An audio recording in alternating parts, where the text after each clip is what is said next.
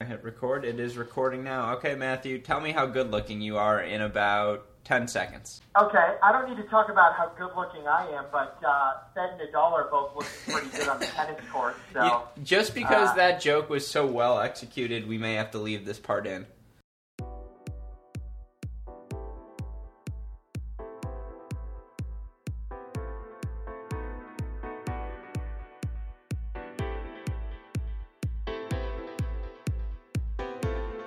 Welcome to Hey, Great Shot. This is the Great Shot Podcast, brought to you by Cracked Racquets. My name's Alex Gruskin. Joining me on today's podcast, as always, for this wonderful Wimbledon event. You like that alliteration? It is my podcast co-host, Cracked Racquets writer, and tennis extraordinaire, Matt Stakoyak. Matt, hey, great shot. What's going on, Alex? Oh, not too much. Days. Yeah, I was going to say, a couple days. Just relaxing on this middle Sunday, enjoying a little break from the action. That's right, man. Same here. Just finally getting a break. So, exactly. It's not that I dislike the tennis, or that there's this much tennis, because how could anyone? The matches have been extraordinary. It's that with this break, I finally got a chance to go back, watch some replays of matches I may have missed in the earlier rounds, watch in depth. I watched McDonald, Tiafoe, Donaldson, Tsitsipas. Just rewatch all those young guys, get my takes on them as prospects. So it was nice to have an opportunity to do that. I also got a win in my rec softball league this morning, a little fun fact. So I'm in a good mood for today's podcast, which I think is a bonus, right?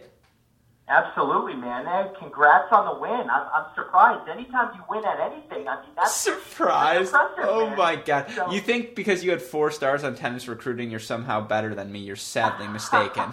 Hey, I never said that. Never said that, man. No, it's all good. We got a lot to get into here.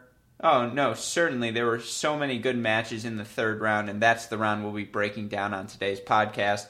Obviously, the fourth round action will begin on Monday, and we'll hope to have this podcast out to you as soon as then. In case you missed any of the first week's action, go to our website, crackedrackets.com. You can find our podcast. We've reviewed the first 2 days of action of round 1. We have a round 2 recap as well that's in the queue. Should be released by the time this podcast is released.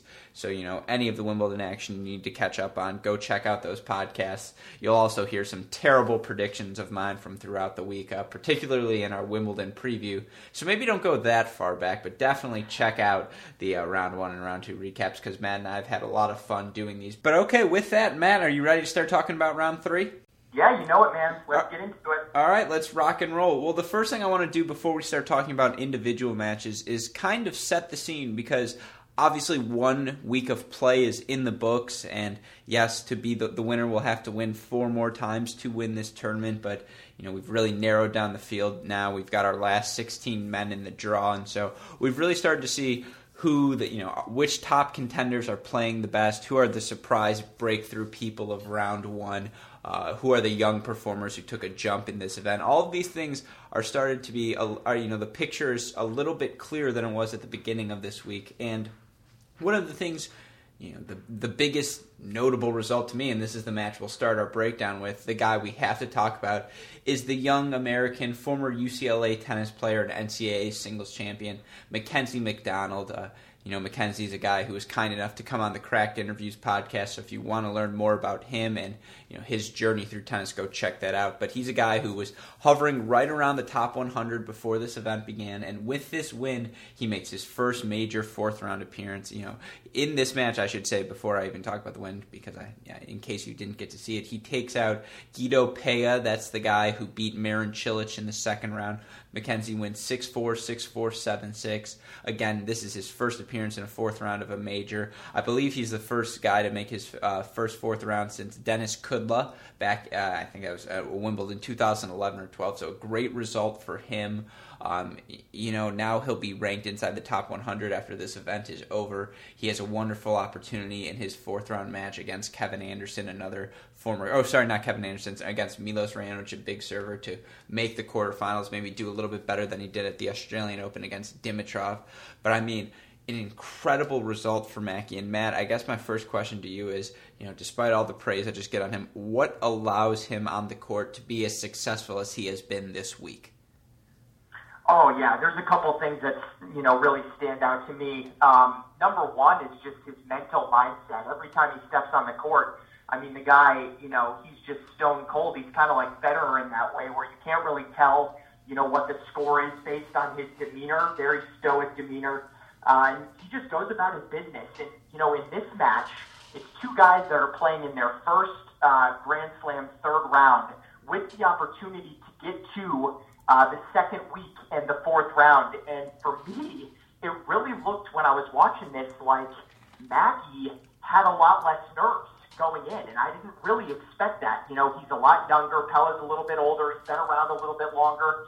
And, the nerves didn't really seem to be an issue for Mackey at all. And his game on grass is just really, really good. The way that he's able to change direction, move around the court, and just hit that big flat ball. Grass really suits him well. So it's great to see. One other thing that I do need to mention about this and what allowed him to be successful was just his serve. I mean, he goes through this entire match, 6-4, 6-4, 7-6, does not drop serve one time. So he holds every service game. He gets 2 breaks against Pella, 1 each in the first and second sets. And, if you're serving like that on grass, I mean, Mackey's 5'10", tops probably. So if he's able to hold serve like that, with the rest of his game from the ground, he's going to be tough to beat. And obviously that's why he's in the fourth round right here. So unbelievable result. I'm really happy for him. And hopefully, he can keep it rolling. It's going to be tough. He plays Milos Raonic next, a huge server. But, this result, Mackey now, I think he's going to be top 80 in the world. So he's playing great tennis, and it's awesome. I completely agree with you. Mackey had so much success in this match, taking balls early. Despite Peja being a lefty, Mackey did not struggle on his return, was able to step up, get the 2 breaks he needed in the first 2 sets, and then in the tiebreaker when the time came, I believe the way he got his mini break was by stepping up, taking a return early, blasting it at the feet of Peja. And it's interesting, like you mentioned, McDonald 5'10", a guy who's also had success on grass, who he reminds me of, and this might date me because this wasn't that long ago, but Denis Kudla. It's the same way both guys, despite not being the tall players, the traditional grass, big servers who move forward a ton with like serving and volleying type of play and returning and volleying. Both guys, more compact in stature, but who take balls early, who move really well on the baseline, don't allow their opponents to penetrate their side of the court. They're really good at maintaining an aggressive stance, aggressive positioning. And yes, that's what Mackey did so well in this match, whether it's taking backhands on the rise cross-court or just unloading some of his forehands return cross-court. He did an excellent job in this match of staying aggressive. As you mentioned, served really well, makes 71% of his first serves in this match, wins 81% of those points, wins 53% of his second serve points, and, in a 3-set match, he goes 12 of 20 at the net, 60%. You'd like to see maybe a little bit more at the net, but Peja's a guy who loves to stay on that baseline. And you look at him, he only goes to the net 9 times in this match. Does a really good job of protecting his own first serve. And I will say McDonald's stature is a little bit exposed because he can get stretched on the return when he's not able to cut them off early. And then, that 1-2 combo is a little bit easier on him to execute, at least on grass. But still, as you mentioned, Mackey's, his movement, just incredible. I've never seen someone who could not have played much grass tennis in his life move with such ease on the court. Dare I say it's Federer-esque? Yeah, I mean, that's, he's worked his way now up. I think he's top 80 now after this result, and, he's going to have to use that movement. That's how he's gotten to where he is. NCAA champion, it doesn't happen just by chance. He moves outstanding. But really, for me, just kind of a final thought on this match, it came down to, these matches always come down to just a couple of points. Each set, there's a few big points that whichever player capitalizes on is going to end up winning, and that's what Mackey did in this one. The stats are very close. I mean, Pella did not play a terrible match by any means or anything like that, but when it, came time for those clutch points, and I've used this term, with Mackey earlier this week in this event, he's just been the more clutch player, and he was one more time again, and, now he's, staring at the fourth round. So just a great result.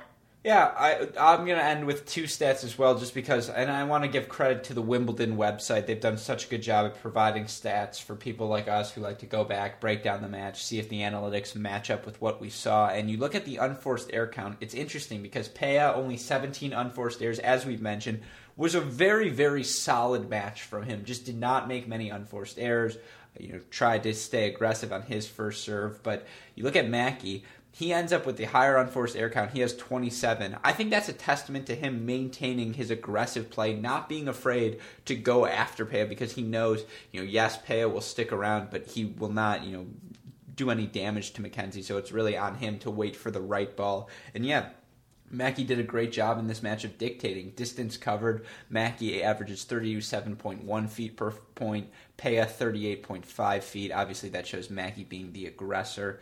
And yeah, I agree with you. It's tremendous to see. I guess going back to the big picture theme, though, Matt, and this will be my last question relating to Mackenzie. I don't know why I'm calling him Mackenzie. Related to Mackey, I don't know what's wrong with me. It's been a long day. Again, the softball, hey, I'm rattled. Like you said, I haven't done much winning lately, so it was a boost, and I just haven't recovered since. But you look at the breakthrough stars of this event, and the two names that come to mind, for me at least immediately, are Mackenzie McDonald and Stefanos Tsitsipas. And so we're not going to break down the Tsitsipas match in depth, but that's a match he beat Fabiano of Italy, the guy who knocked out Wawrinka in the second round, 6-2, 6-1, 6-4. So very easy in straight sets. And, we've seen Tsitsipas beat Donaldson in 5. He is seeded at this event, which at his age, I believe he's 20. So impressive.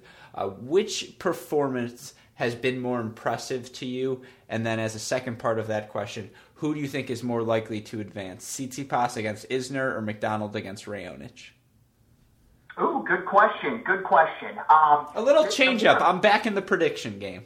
I like it, man. I like it a lot. So the answer to your first question would be the McDonald performance. Interesting. That's going to be the more impressive performance for me because Tsitsipas is already ranked like 35 in the world, I believe he is, coming into Wimbledon. So, we've seen him have some pretty good results this entire year. Mackey, just broke into the top 100 for the first time. So for him to reach the fourth round, before the tournament started, I would have said, if you would have asked me this question, who has the better shot to get to the fourth round, Tsitsipas or McDonald, I would have gone with Tsitsipas. So the more impressive result has to be Mackey's for me. And then the answer to your second question, which was, I'm forgetting it now. What was your second question? My second question is, who is more likely, and look, I ask long questions, so I don't blame you, but more likely to make the quarterfinals, McDonald versus Raonic or Tsitsipas versus Isner? Right. So this one, I hate to say it. I really do, but it's how I feel. I'm going to have to say Tsitsipas has a better chance to advance to the quarters than Mackey does, I think. And I guess I could be completely wrong about that. But I'm just feeling like, I've seen Milos bomb some serve. I mean, he's been serving great, and so is John Isner. So I don't know, man. If I had to pick, I think Tsitsipas over Isner would be less of a shocker to me. I can actually kind of see that happening in a way. Oh, man, if Mackey takes out Milos, I mean, it'd be awesome. I don't know. That's a tough question, but I'm going to have to go with Tsitsipas. So I completely agree with you in your answer to the first question. McDonald being outside the top 100, a guy who, again, though he won his first round match at the Australian Open, he's not a top 50 player like Tsitsipas. Tsitsipas has made a couple of ATP quarterfinals this year already. We haven't seen McDonald been that consistent throughout the 2018 season. But for part two of your question, I'm going to disagree with you. I'm going to say McDonald has the better chance, and the reason I'm going to go with that, I'm biased against one-handed backhands. I think the Isner serve to that Tsitsipas backhand, despite Stefanos, excellent backhand, so able to be defensive and hit passing shots, whether it's the short angle or the down the line, to change directions and baseline points, particularly against Donaldson. He did such a good job when Jared would leave a ball short in the middle. especially short middle on the ad side, using that one-hander to change directions on Jarrett and take advantage of the point. But just the Isner serve pounding that corner, for 3 sets, or whether it's 3 out of 5, it's just going to be so difficult for Stefanos to play any sort of offense on his return game. So I could see Isner really dominating serve. I love the way Mackey takes returns early, cuts off time for his opponent, and if he is able to get a read on the Raonic serve, which is no easy task, obviously Milos Raonic is a former Wimbledon finalist, but I think Mackey is more likely to get a read on the Raonic serve, take some returns early, not allow Milos to dictate with his forehand and to serve and volley with such ease. I think he's capable of doing it. I also think, Isner, he's never made a 4th round of Wimbledon. He realizes the draw is opened up for him. He knows this is his shot. Milos has already been to a final. He's got to be happy just to be making a 4th round again at a Grand Slam to show this level. I'm not saying Raonic is going to come out complacent, because obviously that is not the case. I just think Mackey's got a little bit more the speed, his ability to make magic happen, to hit passing shots on the run. I could see Mackey taking advantage of this. I could also see the moment being way too big for both of these guys, and both Raonic and Isner advancing. Yeah. And I hope you're right, honestly. Yeah, I just hedged my bet. Most of your predictions I disagree with, but this one, I hope you're right. And I would love to see, obviously Mackey take out Milos, but at this point, man, I'm feeling a little bit the other way. And, this one, hopefully tomorrow or whenever we can come back and talk about it, and I can say that you were right, because that means it'll, for Mackey, that'll be awesome. So, yeah, I like your prediction. Let's just say I will be watching both of those matches on. If it's the middle Sunday, it can't be the middle Monday. What is it, Manic Monday? Isn't that what they always go with? Because there's so many matches. Monday, man. Yeah. It's a classic. Just like the strawberries and cream, it's a Wimbledon tradition. But okay, we've had a lot of fun talking about Mackey, and he's deserved all this attention. But let's talk about our more disappointing performance from an American. No, I'm not talking about Sam Querrey, because his performance against Monfils was disappointing, particularly after Monfils took an injury timeout after Querrey had already won the first set, but that's just a little dig at Sam that he probably doesn't deserve, because he's had so much success over the past year and a half.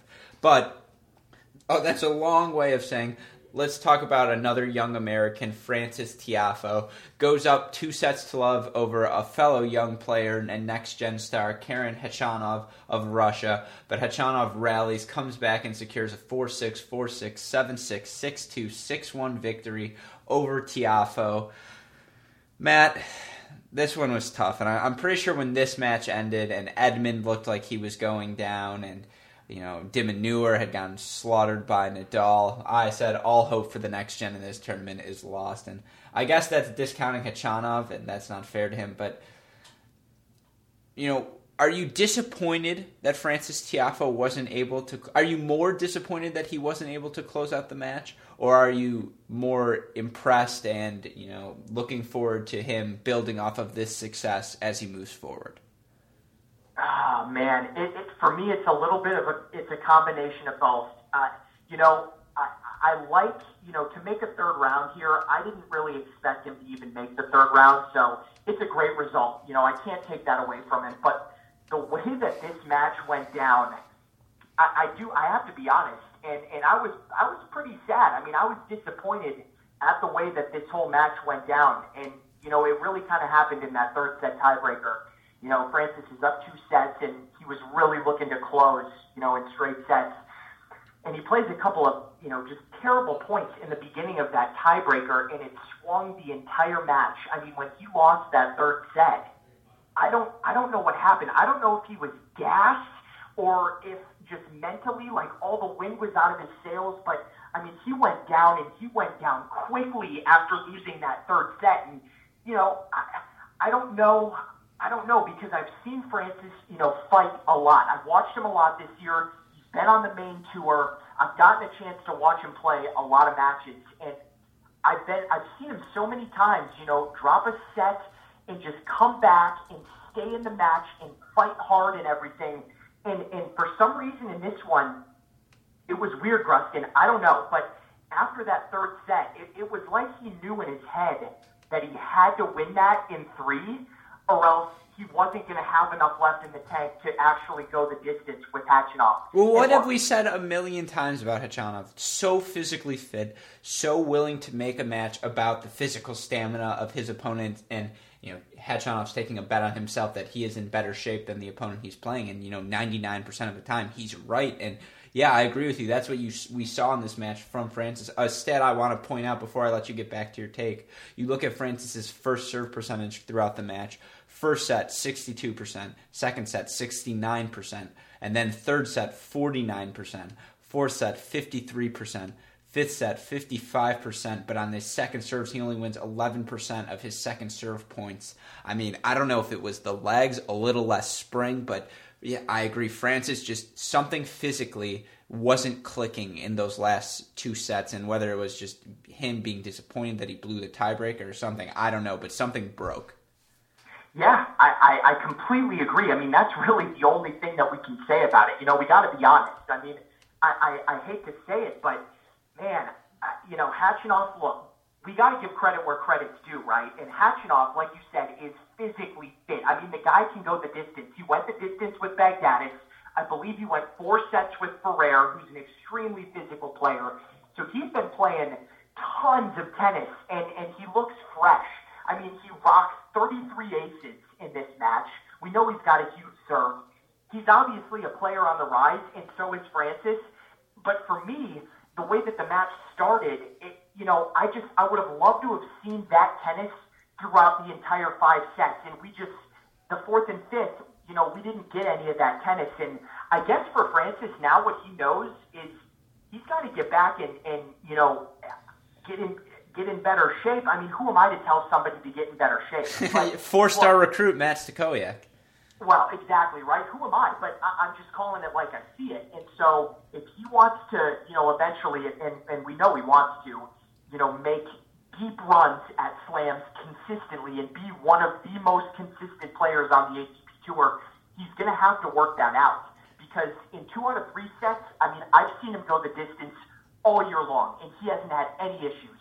So, he hit the wall here, and now he knows that if he makes, the second week of a slam, it's going to be a hell of a lot tougher, physically, mentally, everything. So, if he can take some, positives out of the way that he played in the first few rounds, that's great. And, if he can just get back into the gym and, get that cardio up and just, have the stamina and be able to go the distance in 5 like Khachanov, because he can do it.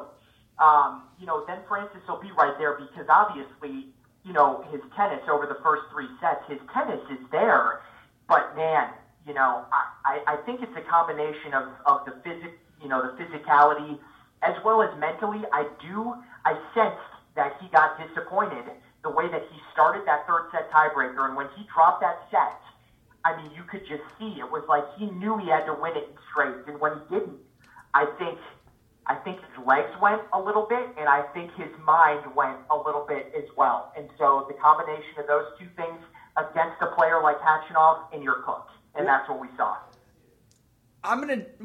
Okay, it's a little bit of a simplification. I'm not trying to be rude to you, Matt, to say that he was cooked, because I don't think that's fair. But I do want to look at tactically what I saw as the difference. And again, I want to point back to these stats, because you look even closer at his win percentage on the first serve. First set, 83%. Second set, 88%. Third set, 78%. And then fourth set, 52%, fifth set, 55%. And the reason I think that happened in those first 3 sets, what Francis did so well, making his first serve and attacking that second ball, playing serve plus 1 tennis and moving forward. And you look at his net points, that's the tactics you saw. He goes to the net 55 times, wins 36 of those points for a 65% conversion rate. That is good enough to win you a match. And I think when he was playing serve plus 1 tennis, when he was making those first serves and getting to be the aggressor, that was when he was beating Khachanov. When he didn't beat Khachanov is when he fell into the trap of, playing at the baseline, getting physical, doing what Khachanov wanted him to do, which was working side to side and trying to hit miraculous on-the-run cross-court forehand passes, which sometimes, to Tiafoe's credit, he really did. He hit one when he broke Khachanov in the second set. That was just incredible. One of the most impressive, explosive forehands I've ever seen, just as Francis Tiafoe is often liable to do.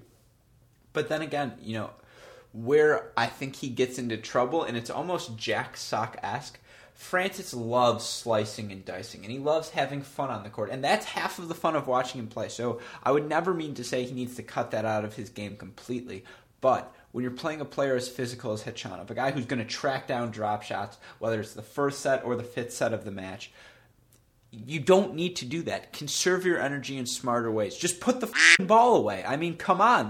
There are times when he lets it bounce at the net instead of taking a volley so he can hit a drop shot, and then they can have a little dinkum exchange at the net where they see what funky happens. And I think that's the points where Tiafoe needlessly expends energy, sprinting from net to baseline to come up with a miraculous pass, or sprinting to track down another drop shot when he could have put the ball away 3 shots earlier. And so I think moving forward, that's what it's got to be. It's just slightly better shot selection to utilize the incredible weapons he has at his disposal. Yeah, no, I mean, I completely agree with you. I mean, some of those shots, like you mentioned, are just what I call brain farts. And that comes from the mental side of the game. We know he's got all the physical tools, but he needs to, he's got to do that over the course of the entire match. And like you mentioned, I mean, once you get into those cute little games, the drop shots, the miraculous shots. Look, we love to see them, but at the same time, you're also trying to win a tennis match. At the same time, win the match.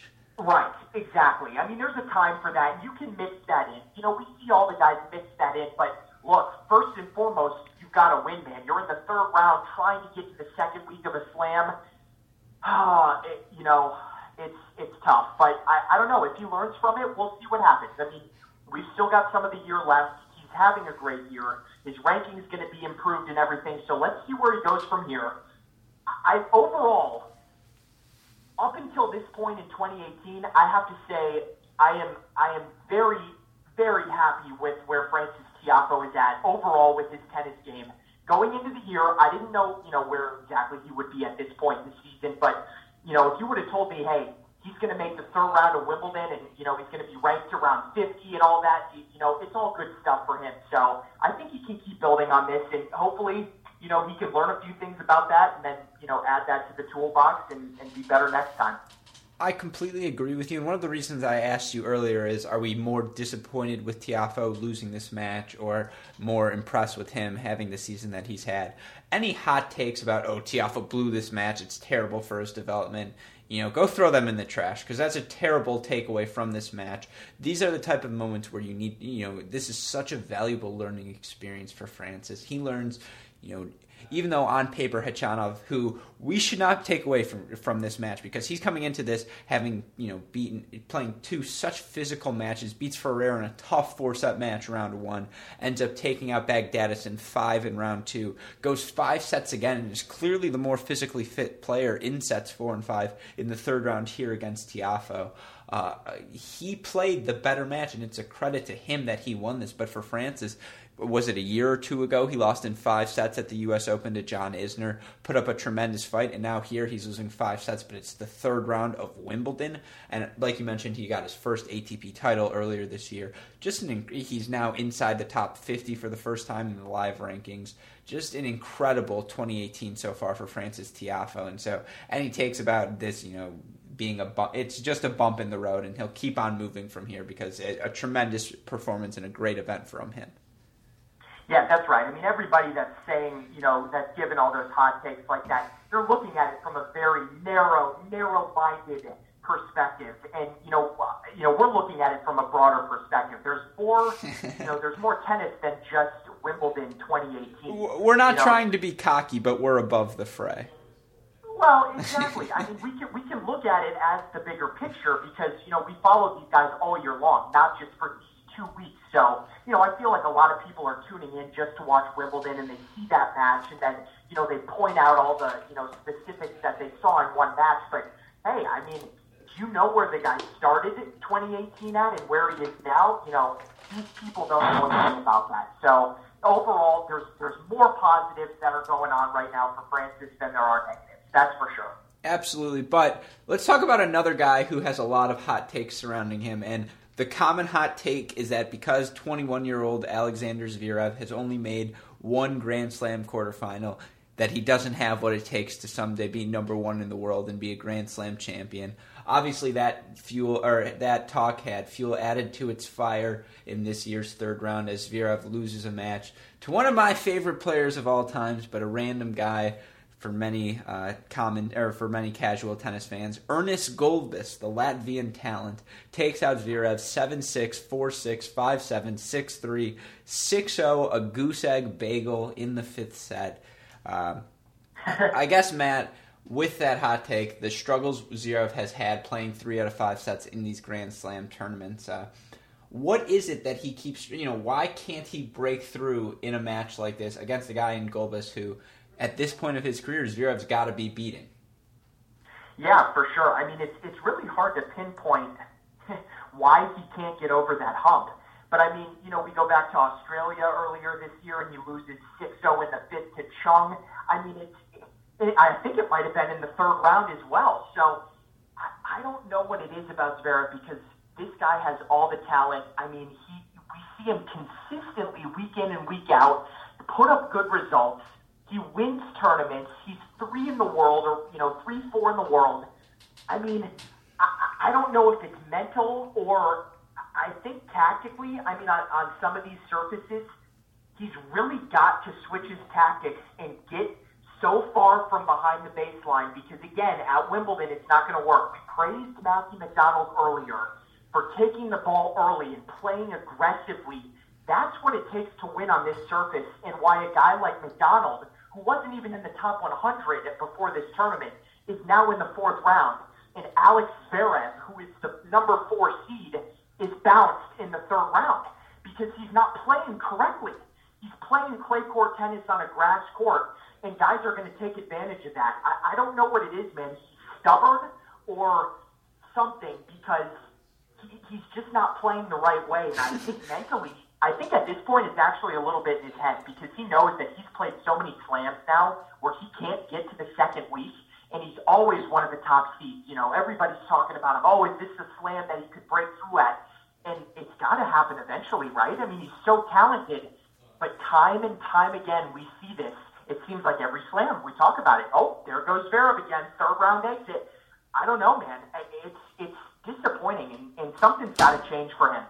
In the majors specifically, because if we look outside the majors, he's clearly one of the top 5, probably top 3 or 4 players in the world. But as soon as we get to the slams, 3 out of 5 over the course of 2 weeks, he's consistently not up to par. So I don't know. But I also have to throw out there, how about an Ernest Gulbis sighting, man? I mean, I just look at this guy's name in the draw and I have to laugh. I mean, to see him hanging around. The fear hand. Ernest Gulbis, Ben. I mean, we haven't seen him, I feel like, in so long. And, here he is, now in the fourth round. It's awesome. I mean, he's a player that you just kind of naturally, like to root for just because of, his flair and the way that he plays and, the way that he looks. He looks like a goofy dude. I don't know. I like him a lot. So to see him make it this far is great. But, like you mentioned before, Zverev, you've got to take this guy out in the third round of Wimbledon. I mean, it's a golden opportunity for you to get to the second week, to play a guy like Gulbis in the third round, and again, 6-0 in the fifth. It's disappointing. I don't know. What do you think, Alex? Well, I appreciate you asking, and all of the Ernest Gulbis love, I promise I'll get to it because the fear hand deserves to be talked about and admired, and just his general attitude and presence on the court is what makes tennis, so unintentionally comedic and one of my favorite sports, if not, I'm not afraid to say my favorite sport in the world. That's right. So, yeah, but first I want to talk about Alex Zverev. So, he's 21 years old. No, he's only made one quarterfinal, and yes, he played very, very passive in this match. But it's too soon to say, when is he going to break through? Give him time. Wait 3 years. If you think in 3 years, Fed and Nadal, if they're still playing at this level, I need to stop watching the game because my mind will be broken at that point. I'll be devastated. I'll be in a corner just asking, when is this going to end? You'll find me under Fliegner's desk, never to be heard from again. So, again, I'm going to show patience on the side of Zverev. I think The U.S. Open will be another wonderful opportunity. I think his game is better suited on the hard courts. I think being 6'6", it's so much easier for him to move on the concrete than it is for him to move on grass. But you talk about him playing passive. Let's look at the distance covered per point in this match. Gulbis averaging 36.6 feet, a good distance, but Zverev in this match, 40.3 feet. I mean, that the disparity between the two shows that Gulbis was clearly playing the aggressive tennis, and again in this match, Zverev just got comfortable staying behind the baseline, looping balls back, thinking, I can wait this out because Gulbis will do something dumb or give me a short ball to attack, so I just have to keep waiting. And he just plays this passive style of tennis, makes 63% of his first serves, which is a good number, and wins 73% of those points for the match. But you break it down by set. In the third set, he only makes 45% of his first serves. In the fifth set, he makes 63, but only wins 20% of those points. Obviously, he got bageled, so there's not much there to look at. And he just played so passive in this match, even though... Let me ask you this, Alex. Why don't you think at this point he would know not to play that passively? At this point, he's played enough slams. Why? I know you said to give him some time, but he plays well outside of the majors. Well, I just want to... The reason I think in this match he may have been passive, getting to this unforced error count, Gulbis in this match, 32 plus 4 is 36 unforced errors versus Zverev's 23. I mean, Gulbis is an erratic player. Gulbis is going to miss a lot of balls. He goes after his ground strokes, and he's not afraid to do that. So I can understand why Zverev might have thought playing passive, or not playing passive, but playing conservative defensive tennis might have worked. But at the same time, you look at Zverev's net stats, and he only goes to the net 32 times in this 5-set match, wins 14 of those attempts, 44%. He clearly is not comfortable with his first volley yet, and I think that hesitance, particularly on the grass, is an issue, because on grass, if you keep being passive at the baseline, you eventually will be put in a defensive position, and it's so hard to play defense on a grass court. So I guess to answer your question, I didn't really answer it. I think the passivity was the product of the opponent. I think that was more of a game plan strategy. I just don't think he's comfortable enough yet at the net, and I think that's something you can certainly develop with age, and that's why I'm not worried. Okay, see, I hear you, but I don't know, man. I'm glad, because we've had some production issues, so I'm glad you can still hear me. We've even seen him, though, even on a hard court, like going back to Australia when he played Chung and loses 0 in the fifth. I mean, he will play back behind that baseline, even if he's on a hard court. I mean, it doesn't really matter the surface. When he gets under pressure, he reverts to what he's comfortable with, and that is drifting back and playing deep, and he's going to really have to work on getting out of that habit. It's a bad habit. Let's be honest. But my counter to that is he hasn't been 6'6" his whole life. This is a new development. You can tell every time you watch him play, he is still growing into his body. I mean, in the Fritz match, that was a match at night, Zverev was so uncomfortable. He just did not look good moving out there on the court because it looked like he thought he was going to slip every time. And so, it'll be fair in 3 years to criticize him if he still plays this sort of passive junior circuit tennis of I'm just never going to miss and I'm going to out-hit you, especially because at 6'6", when he's trying to out-hit people, he can eventually just whale forehands that his opponent can never dream of. But at the same time, you're right, the passivity is an issue, but it can be worked on. Once he grows into his frame, gains that extra 3 to 5 miles per hour that are clearly available as soon as his shoulder gets a little bit thicker on his serve and can move forward just a little bit more often. I think that part of the game comes to him. He certainly looks like he has the touch at the net. It's just a matter of he's not comfortable of knowing when to move in and which volley to hit in which situation. Okay, yeah, I mean, I hear you. But at the same time, I'll also say I certainly have gotten my Zverev prediction wrong, like you mentioned, in each of the last 3 tournaments. What frustrates me the most about him, though, I guess, and, regardless of how he's playing, if he's playing passively or not, is just we see him at certain events throughout the year, and he looks unbelievable. Like, this guy is future number 1 in the world type player. He has that ability, he has that talent, and we see it often. But when we get into the slams, it's not there, and I want to see it. I feel like, I know he's young, but he's been around for a few years now, and we haven't seen it yet. I don't know. I guess I just want it too soon, possibly. But, man, and I think that stems from seeing him throughout the year at other events. And I'm like, okay, play like this at Wimbledon, or play like this at the U.S. Open, and you're going to be in the semis, in the final. That's where he wants to be. But it doesn't happen. But I mean, another undeniable fact, and this goes back to his body, and it's something our super producer Max Sligner always says to me when we're watching Zverev play. 2 out of 3 sets for him is he's in better shape to do that. I don't know if he's ready to go 3 out of 5 yet. If he's comfortable enough in his frame, and I mean, a 6-0 fifth set twice at majors this year certainly, shows that he does not have the fitness he needs in those fifth sets. And again, fitness is something you can always improve on. That's why I'm not afraid, because it's not like he has something wrong with his game. Something like the Tiafoe hitch in his forehand that seems to be something that can continuously be overwhelmed with pace throughout his career. The fundamentals for Alex Zverev's game are so sound. And it's just a matter of when the fitness catches up to the tennis, look out.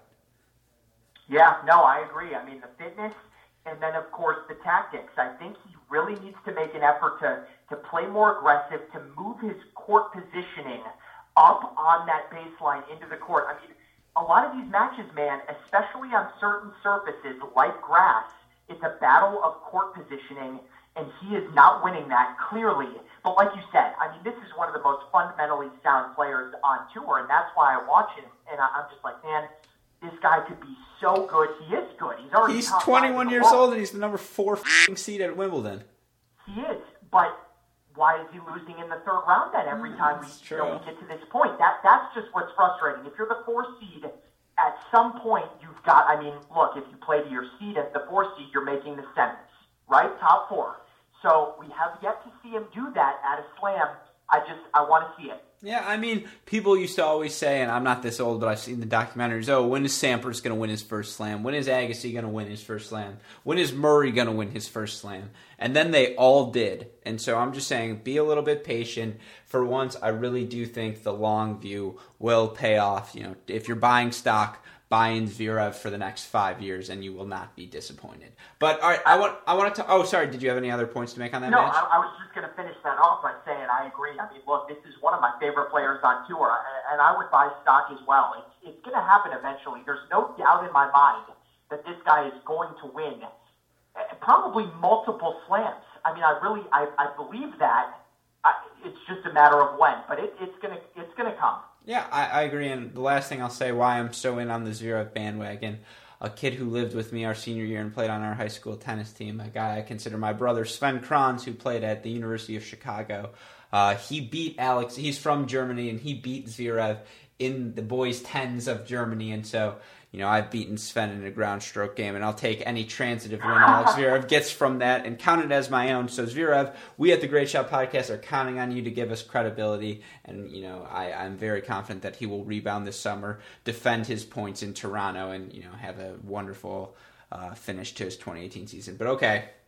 Let's do our last breakdown of this third round. Talk about a match I predicted as an upset, and after the first set, had incredibly high hopes for. That's Kyle Edmund, the number 21 seed, and the young British hope, versus number 12 seed, and I think 12-time Grand Slam champion, something crazy, Novak Djokovic. It's a match Djokovic wins 4-6, 6-3, 6-2, 6-4.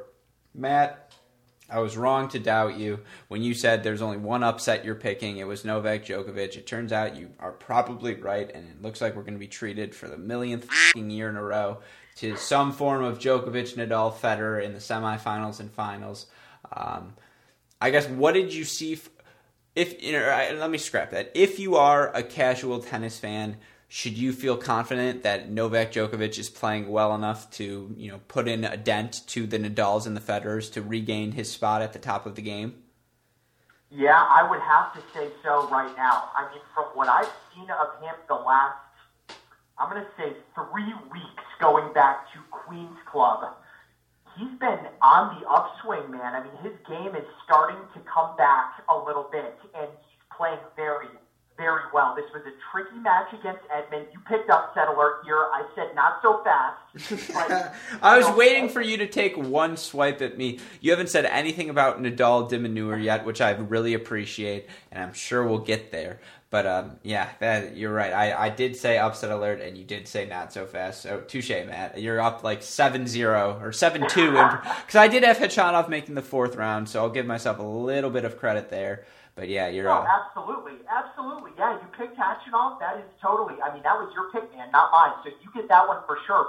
And it looked like Edmund for a while was actually possibly going to pull it off. And, he comes out. So then, hold on, can we go back and we say, I was wrong about the prediction, but the upset was alerted. There was certainly an alert out. Absolutely. I completely agree. There was an alert out, and Kyle he couldn't pull it off, but he was close. In that first set, he served well. And really for Kyle, he had been serving great this entire tournament. And that's really what propelled him into that third round. But Novak, what I noticed, after dropping that first set, Novak came out and he played, I want to say solid. He played okay, but once he lost that first set, he knew that Kyle was playing well and he had to elevate his game, and that's exactly what Novak did. And that right there is what lets me know that Joker possibly can put a dent into Roger or Rafa, possibly, because he's finding, he's able to crank his game up when he needs to, which is what he always used to do. When the level got higher, he would just raise his game. He wouldn't miss. He was Novak Djokovic, won whatever it was, 6 out of 8 slams back in 2011, 2012, and he's not at that level right now, but he's getting back to that slightly. And, Kyle's tricky. Obviously, he has the home crowd. They're playing on center court. But Novak just ended up being too much for him. He was more solid. And one stat that I don't know if you know this, Alex, but really, I saw this when I was watching it live. Kyle in that first set was hitting his forehand huge. He was ripping forehands off the ground. And throughout the match, as we got into the second, third, and fourth sets, the MPHs on his forehand continued to slowly decline throughout each of those sets. So he went from hitting like an average 80-mile-an-hour forehand in the first set down to like 76 in the second, and then 74 in the third, and 72 or 70 in the fourth. So he was losing some velocity, and Joker was able to move around that court, push him around, and just ended up being too solid for Edmund in the end, which is... So I guess, sorry to cut you off, but I want to harp on that point because I completely agree with you. You look at the overall stats from this match, distance covered per point, Djokovic averages 40.9 feet, while Edmund averages 42. As you mentioned, Edmund, with the power of his serve and his forehand, has to be looking to play more aggressive tennis, and he cannot allow Djokovic to be the one dictating around the court. And so, to me, like you mentioned, it looked like Edmund wore out a little bit as this match went on, although, to his credit, he played a very good fourth set. Djokovic was just on fire in that fourth set. That was the Djokovic of old, I agree with you. But do you think it was something where Edmund was he too passive? Was it a nerve thing? Was it something Djokovic did in particular? Why was Edmund, put on the defensive so often? Just because I think, like I said before, I think Novak stepped his game up, like on the returns of serve. Right, I completely agree with you. It was the return. Yes, and so that when Novak can return like that and just put that return back at your feet off of a serve that you think is actually a pretty darn good serve, and Joker just whips that thing back down the middle. You are put on the defensive, and that is tough. We've seen Novak win lots of Grand Slams by doing that. So that's what I think happened. I think in the first set, Kyle was having more success with his serve and his forehand. He was being more aggressive, and Novak quite wasn't up to his peak yet. But then as that match went on, he started to find it, like you mentioned. Towards the end of that match, he was looking like Novak of old.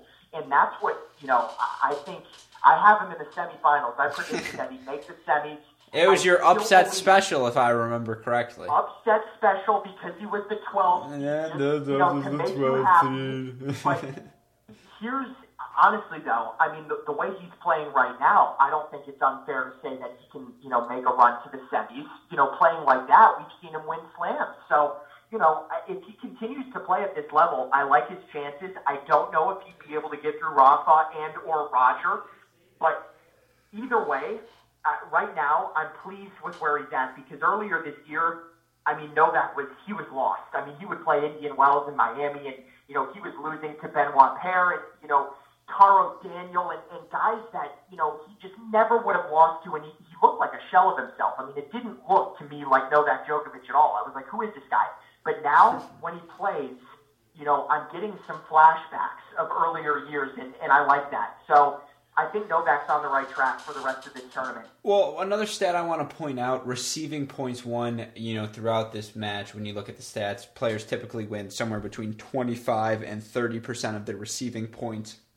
In this match, Djokovic wins 41% of his receiving points, and that's in a match where Edmund serves 60% on his first serves, wins 65% of those first serve points, and it just didn't matter. Djokovic is in every serving game. He has 17 break point opportunities in this match. Only converts 4 of them, which, when he's playing the Nadals and the Federers, it has to be better than that.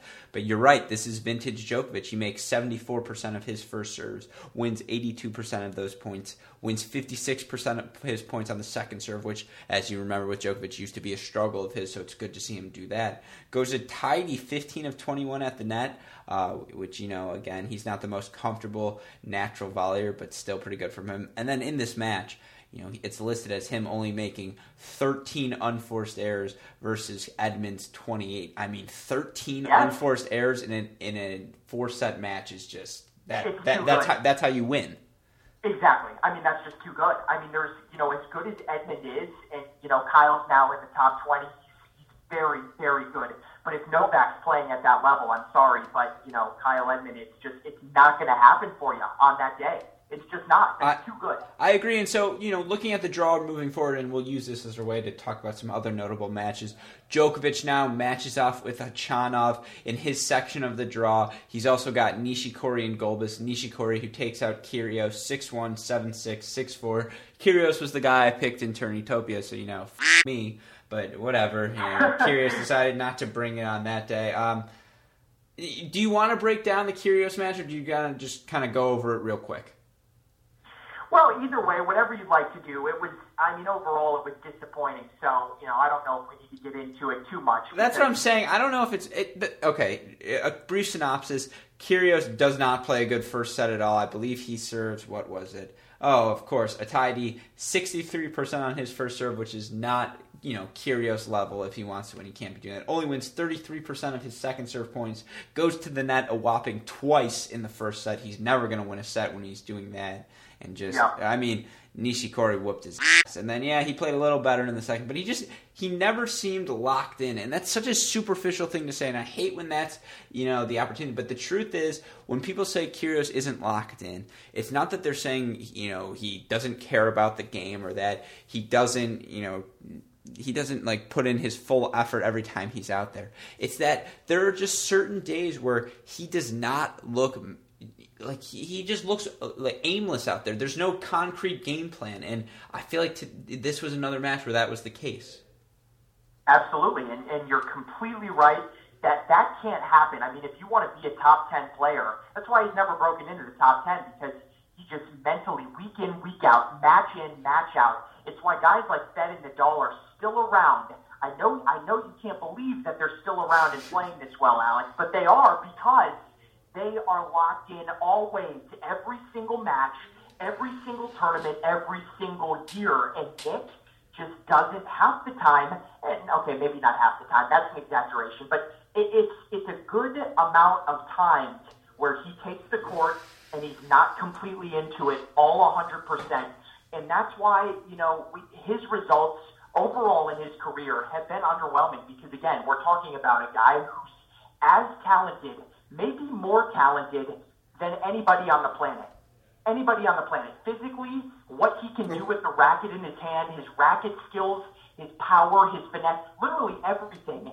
But his mind just holds him back. And so, of course, this was another classic Nick Kyrgios typical case, that we see every so often. And, Yep, again in a slam. So, Nishikori took full advantage. No, it was really disappointing to see. But you look at that portion of the draw again and going back, Kyrgios was my guy who I predicted, but now it's Nishikori versus Gulbis in a match that brings us back to, 2011 or something crazy, versus Khachanov, Djokovic. Who do you have as the person who emerges into the semifinal? Are you still sticking with Djokovic, or have you seen something from any of the other three guys that has you, intrigued? I'm definitely sticking with Djokovic. I think his level right now is good. I'm pleased, with what I've seen. So I'm confident that I can stick with my pick there. But, the other three guys, look, I've seen good things out of all of them, too. Khachanov has been awesome. That's going to be a great match with Joker, I think.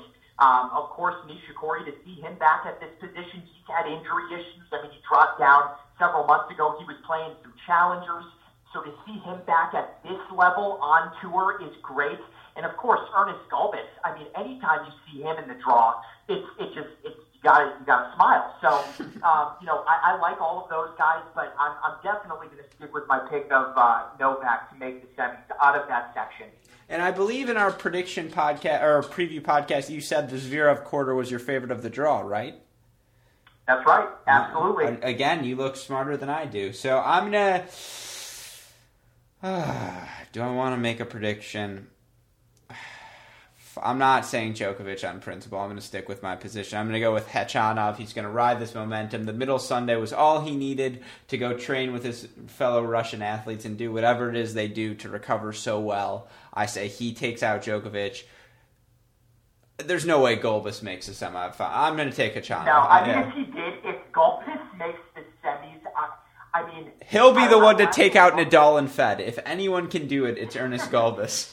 That's right. Honestly, I completely agree with you. If he does, that'll just, we'll have to get into that, as that comes. If he does indeed make the semis, everybody, you're going to want to stay tuned because we'll have lots to say about we'll Twitch the final if that happens, if it's Ernest Gulbis, and it'll just be me and you. But okay, let's talk about a draw that we did not talk about a single third-round match from. That's the Rafa portion of the draw. You look at the results. Del Potro takes out Benoit Paire in straight sets, 6-4, 7-6, 6-3.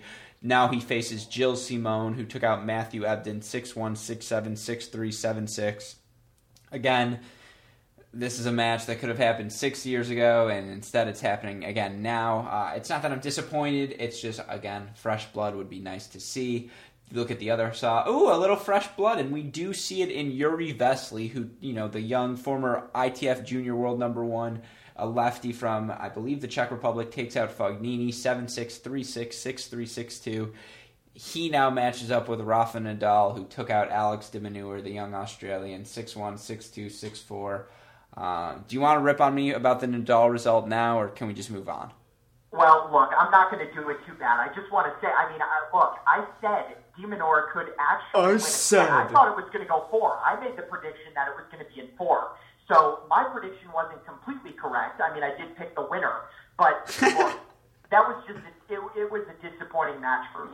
I like young Alex a lot, but he wasn't quite ready for that moment. And that's what I tried to tell you. I knew that he wasn't ready to actually win, but I thought he was going to put up a little bit more of a fight. But those first couple sets, he wasn't quite ready, and he wasn't playing that well. So it's a wash. It's okay. Look, he made the third round again. These young guys, it's a good result for him overall. To go out to Rafa in the third round, that's nothing to be ashamed of. So for Alex, I think he's just going to get back to work with Leighton Hewitt. They're going to go back out there, and get back to work, and we'll be seeing a lot more of him. I'm a big fan of Alex, so no big deal there. But you should have listened to me.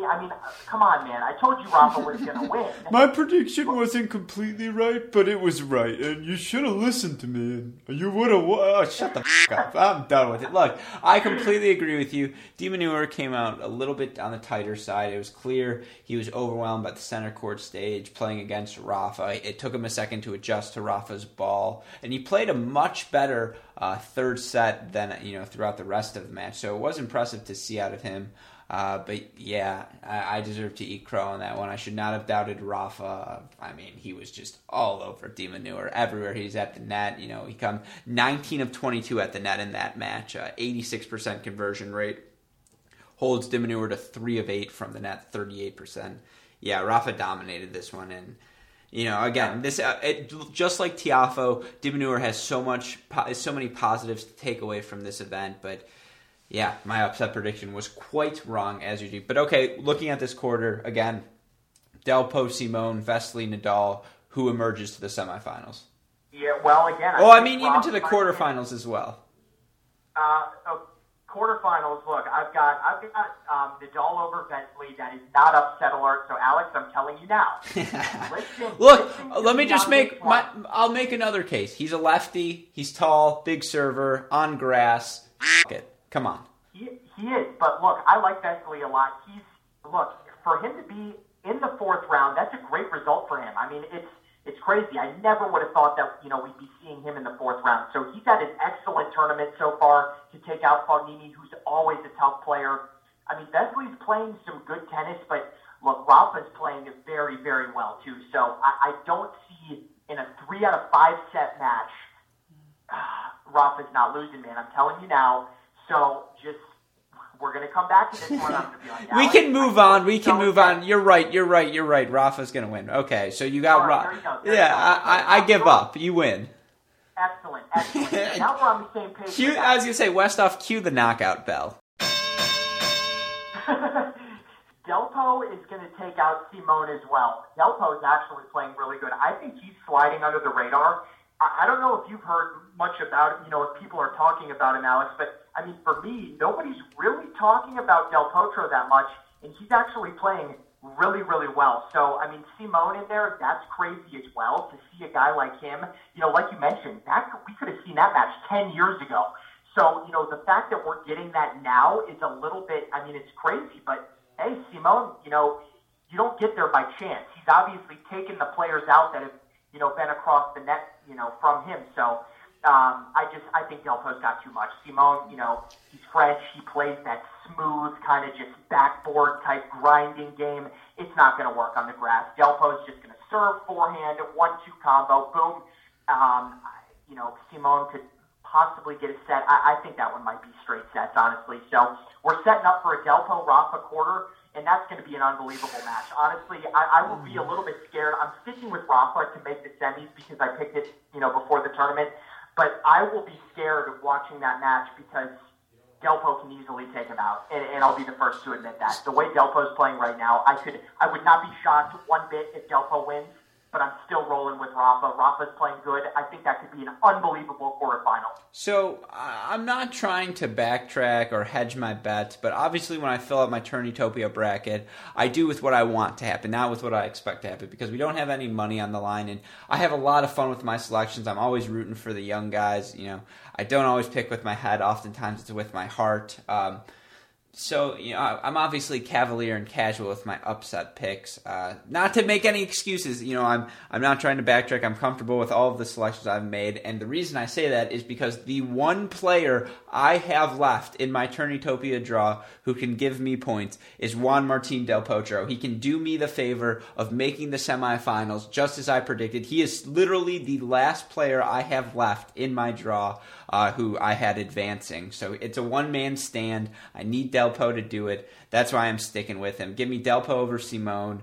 Like I said, Nadal over Vesely, whatever. I'm resigned to the fact it's going to happen. But I agree with you. Delpo has slid under the radar. The serve, the forehand, the aggressiveness, the movement on the grass. He is not to be trifled with. And if he plays his best tennis, he's still as good as anyone. And mentally, who other than him has proven he can beat the top two guys? Yep, that's right. I completely agree. That's why I'm telling you, that match is definitely upset alert. If I've ever given one, that Del Potro, Nadal in the quarters will be an upset alert for me. Absolutely it will. So we already broke down McDonald, Raonic, and Isner, Tsitsipas. So just real quickly, I want picks for that. Who you have in each match? Yeah, I'm going to go with Milos and John, and Big John. So we're going to set up the quarterfinal with the two big servers. And then who you got? And then I'm going with Isner. Oh, that's a heart pick over the head. I hear it in your voice. I mean, maybe a little bit, but with the way he's just been serving so good, man. I mean, he's been serving so big. It might be a little bit with my heart there, but at the same time, I look for him to beat Tsitsipas. That could be a tricky one, though. But I think Big John's going to get through that. And then if he does match up with Milos, I mean, look, we're going to have some tiebreakers if it's John and Milos, for sure. There's going to be breakers, and it's just going to come down to who can play a couple better points, in the breakers, who can get a mini break, who's going to steal a point on the other guy's serve, doing something crazy, a slap return winner or something like that is going to make the difference. So I'm going to roll with Big John over Tsitsipas and then over Milos in the next round. I like to hear it. At this point, my credibility's shot. So give me McDonald versus Tsitsipas in the quarterfinals, and I'll take Mackey over Tsitsipas because I hate one-handed backhand. So yeah, I'm rolling with Mackey. He's going to be my last American male standing, and he's going to make it all the way to the semifinals against Federer. What if we had Mackey and Gulbis in the semis? Don't get me teased like that. They're not in the same half of the draw. Well, the reason I would say Mackey is more likely to make the semis than Gulbis is because Mackey's been on the Cracked Interviews podcast. Can Gulbis say that? Yeah. No, that's true. That's true. Yeah, so the facts don't lie. But okay, let's talk about our last quarter because we are over the hour mark, so we should definitely, get moving. People want to watch these fourth round matches, not just listen to us. So let's talk about the portion of the draw I've been avoiding because you'll do the most gloating. That, of course, is the Federer quarter of the draw.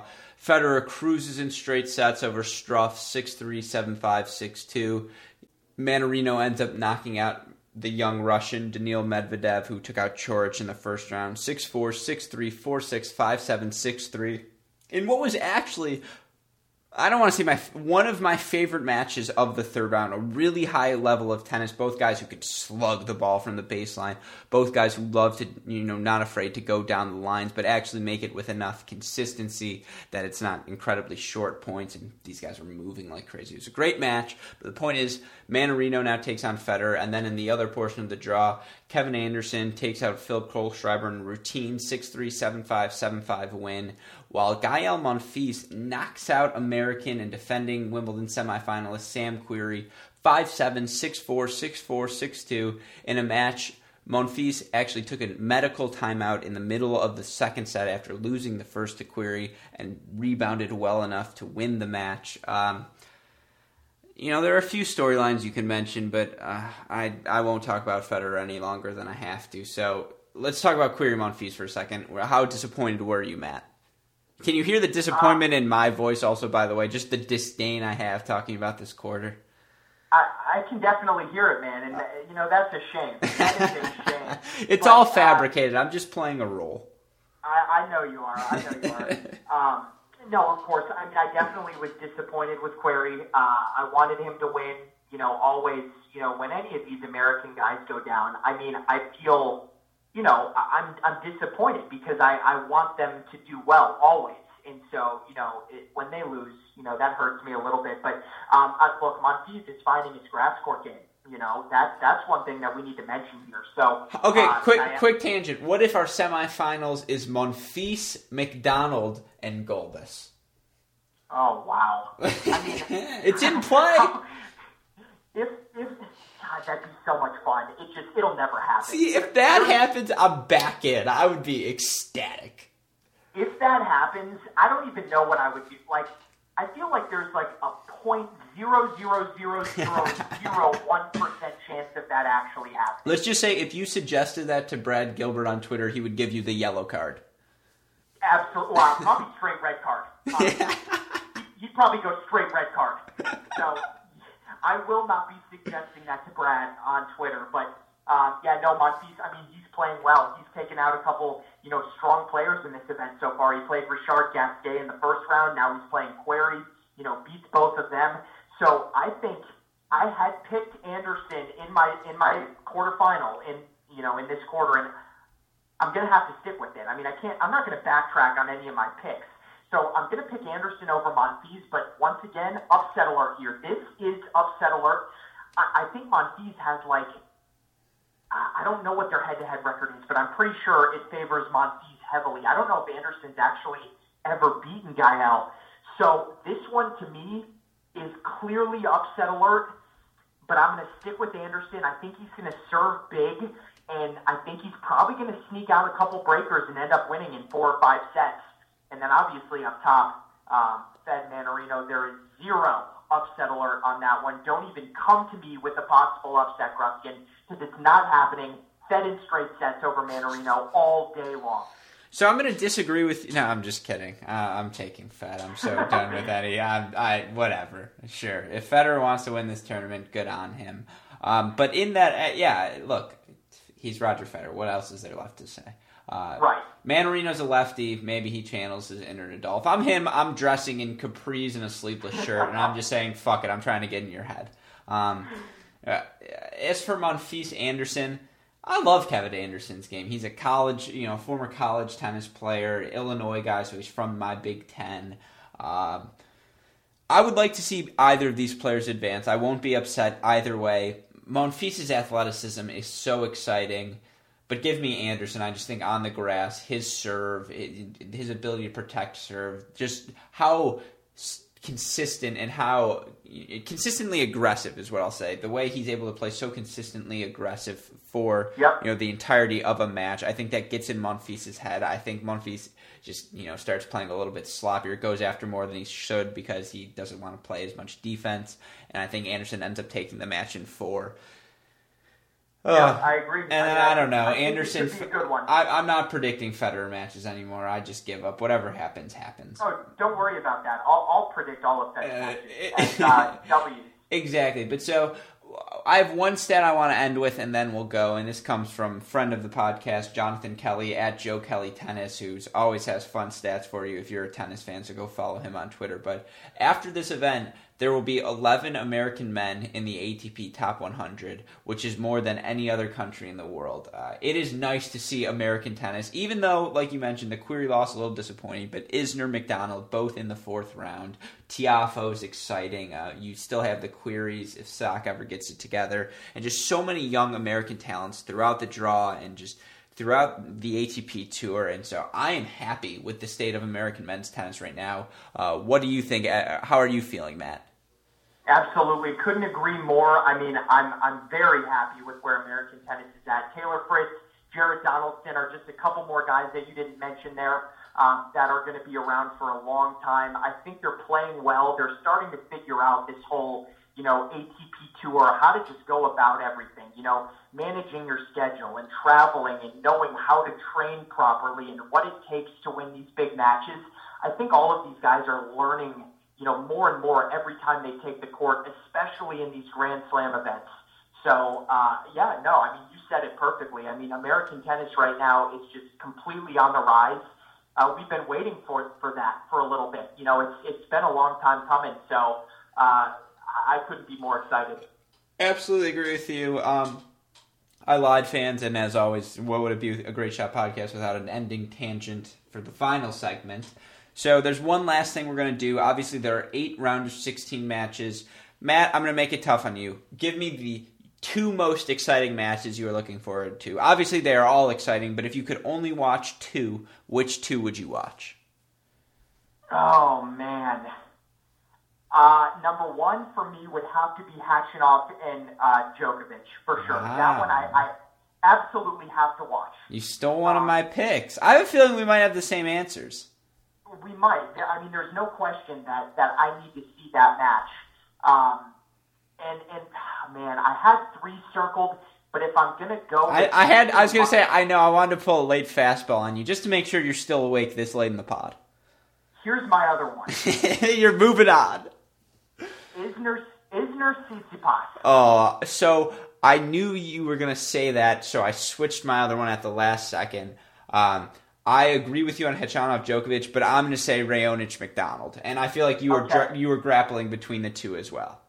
I was, and I figured you were actually going to pick McDonald and Raonic. So that's why I went this with is the just, other one. well, dude, we're getting good at this. We have been doing this now. This is our 4th or 5th one together of the week, so we were bound to start thinking similarly as well. Exactly. So I'm going with those 2 as the ones that I have to see. But really all of them, I'm going to be keeping an eye on every single one of these matches. I think they all could be, somewhat entertaining with the exception of Roger and Rafa, I think those two will probably be the least entertaining because they're just going to roll. But every other match in between those top two seeds, I think could be great. But if I had to pick two, the ones that I'm really going to be dialed into are Joker against Kachanov and then Isner-Tsitsipas for me. No, that's totally fair. And again, if you have a chance, check out all of these matches. But, I like those three in particular. I think we agree are our three favorite of the round. But okay, again, one more added bonus. All of the top 10 seeds on the ladies' singles draw have lost, Matt. And so obviously that does not include Serena, who's still around. That does not include Kerber, and it does not include Ostapenko, both of who have had a ton of success on the WTA Tour. Who is your favorite going down the stretch to win the Wimbledon Ladies Singles Championship?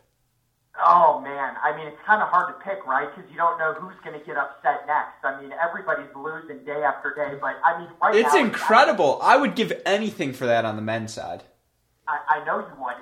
I know you would. But, see, the women's game is just way more unpredictable. That's why I figured, Roger and Rafa, they're going to have their success. But in the women's game, it's way more wide open. I mean, it is entertaining. I'll give you that. But right now, it's not there in the men's game. So to answer your question, I think it's pretty easy at this point. I mean, I've got to go Serena just because of looking at the rest of the field. Serena is starting to ramp her game up just a little bit. The last match that she played, she served extremely well. So basically, by default, I have to pick Serena because I don't really have anybody else I could pick. I mean, I know you mentioned Ostapenko and Kerber, but I don't particularly think either one of them. I mean, possibly Kerber. She's had some success on the grass before, I think, but I don't know. Ostapenko, more of a clay quarter French Open champion. I've got to go with Serena. All right, that's fair. I'm going to say Bencic, and I'm not going to offer you an explanation other than the fact that I just love Bencic's game. I truly, she's such a pleasure to watch. I just think her ground strokes are so smooth. Her story recovering from injury, former top junior in the world. I like her game. I'm all about the young players, as you knew. So I'd like to see Ostapenko win as well. But yeah, give me one of those two. But okay, Matt. It's late on this middle Sunday. We're really soaking up those last hours before tennis. So I want to thank you for taking the time to do this. And I hope and I know you're looking forward to this next week of tennis as much as I am, so we'll be sure to get back. I'll probably text you, 5 minutes into the opening round of 16 matches with some hot takes. Absolutely, man. I'm expecting it. Well, I'm glad to hear. So then one last thing before we sign out. If you haven't already, be sure, go check out our website, crackedrackets.com. It's got all the Wimbledon coverage you could want from this week, whether it's the funniest tweets, the most interesting storylines, breakdowns of the biggest result. I know you, Matt, have a few articles up there yourself, so if you enjoyed Matt's takes on this, you can only imagine how good he is in long form. So go check out his articles because they have truly been a pleasure to read each night, Matt. Also, again, if you haven't, go subscribe to the Great Shot Podcast. Go subscribe to our other podcast, the Cracked Interviews Podcast. Rate them, review them on iTunes, review them on whatever app you listen to your podcast. Anything you guys could do, we'd really appreciate it. And, of course, tell your friends about us. Your friends have been watching Wimbledon. It's all over ESPN, and I'm sure they have questions. Well, if they also have an hour of time, we've got some information for them. So, steal their phone. It's tap, and you've subscribed to the podcast. So, we don't condone any crime, so give the phone back. But while you have their phone, be sure to subscribe to the podcast. But one last time, for my wonderful co-host, Matt Stakowiak, for our incredible super producers, Max Fligner and Daniel Westoff, who has a hell of a job to do as always, I am your host, Alex Gruskin. And Matt, what do we say to our fans? Hey, great shot. I love it. And we will see you in this second week. Take care, everyone.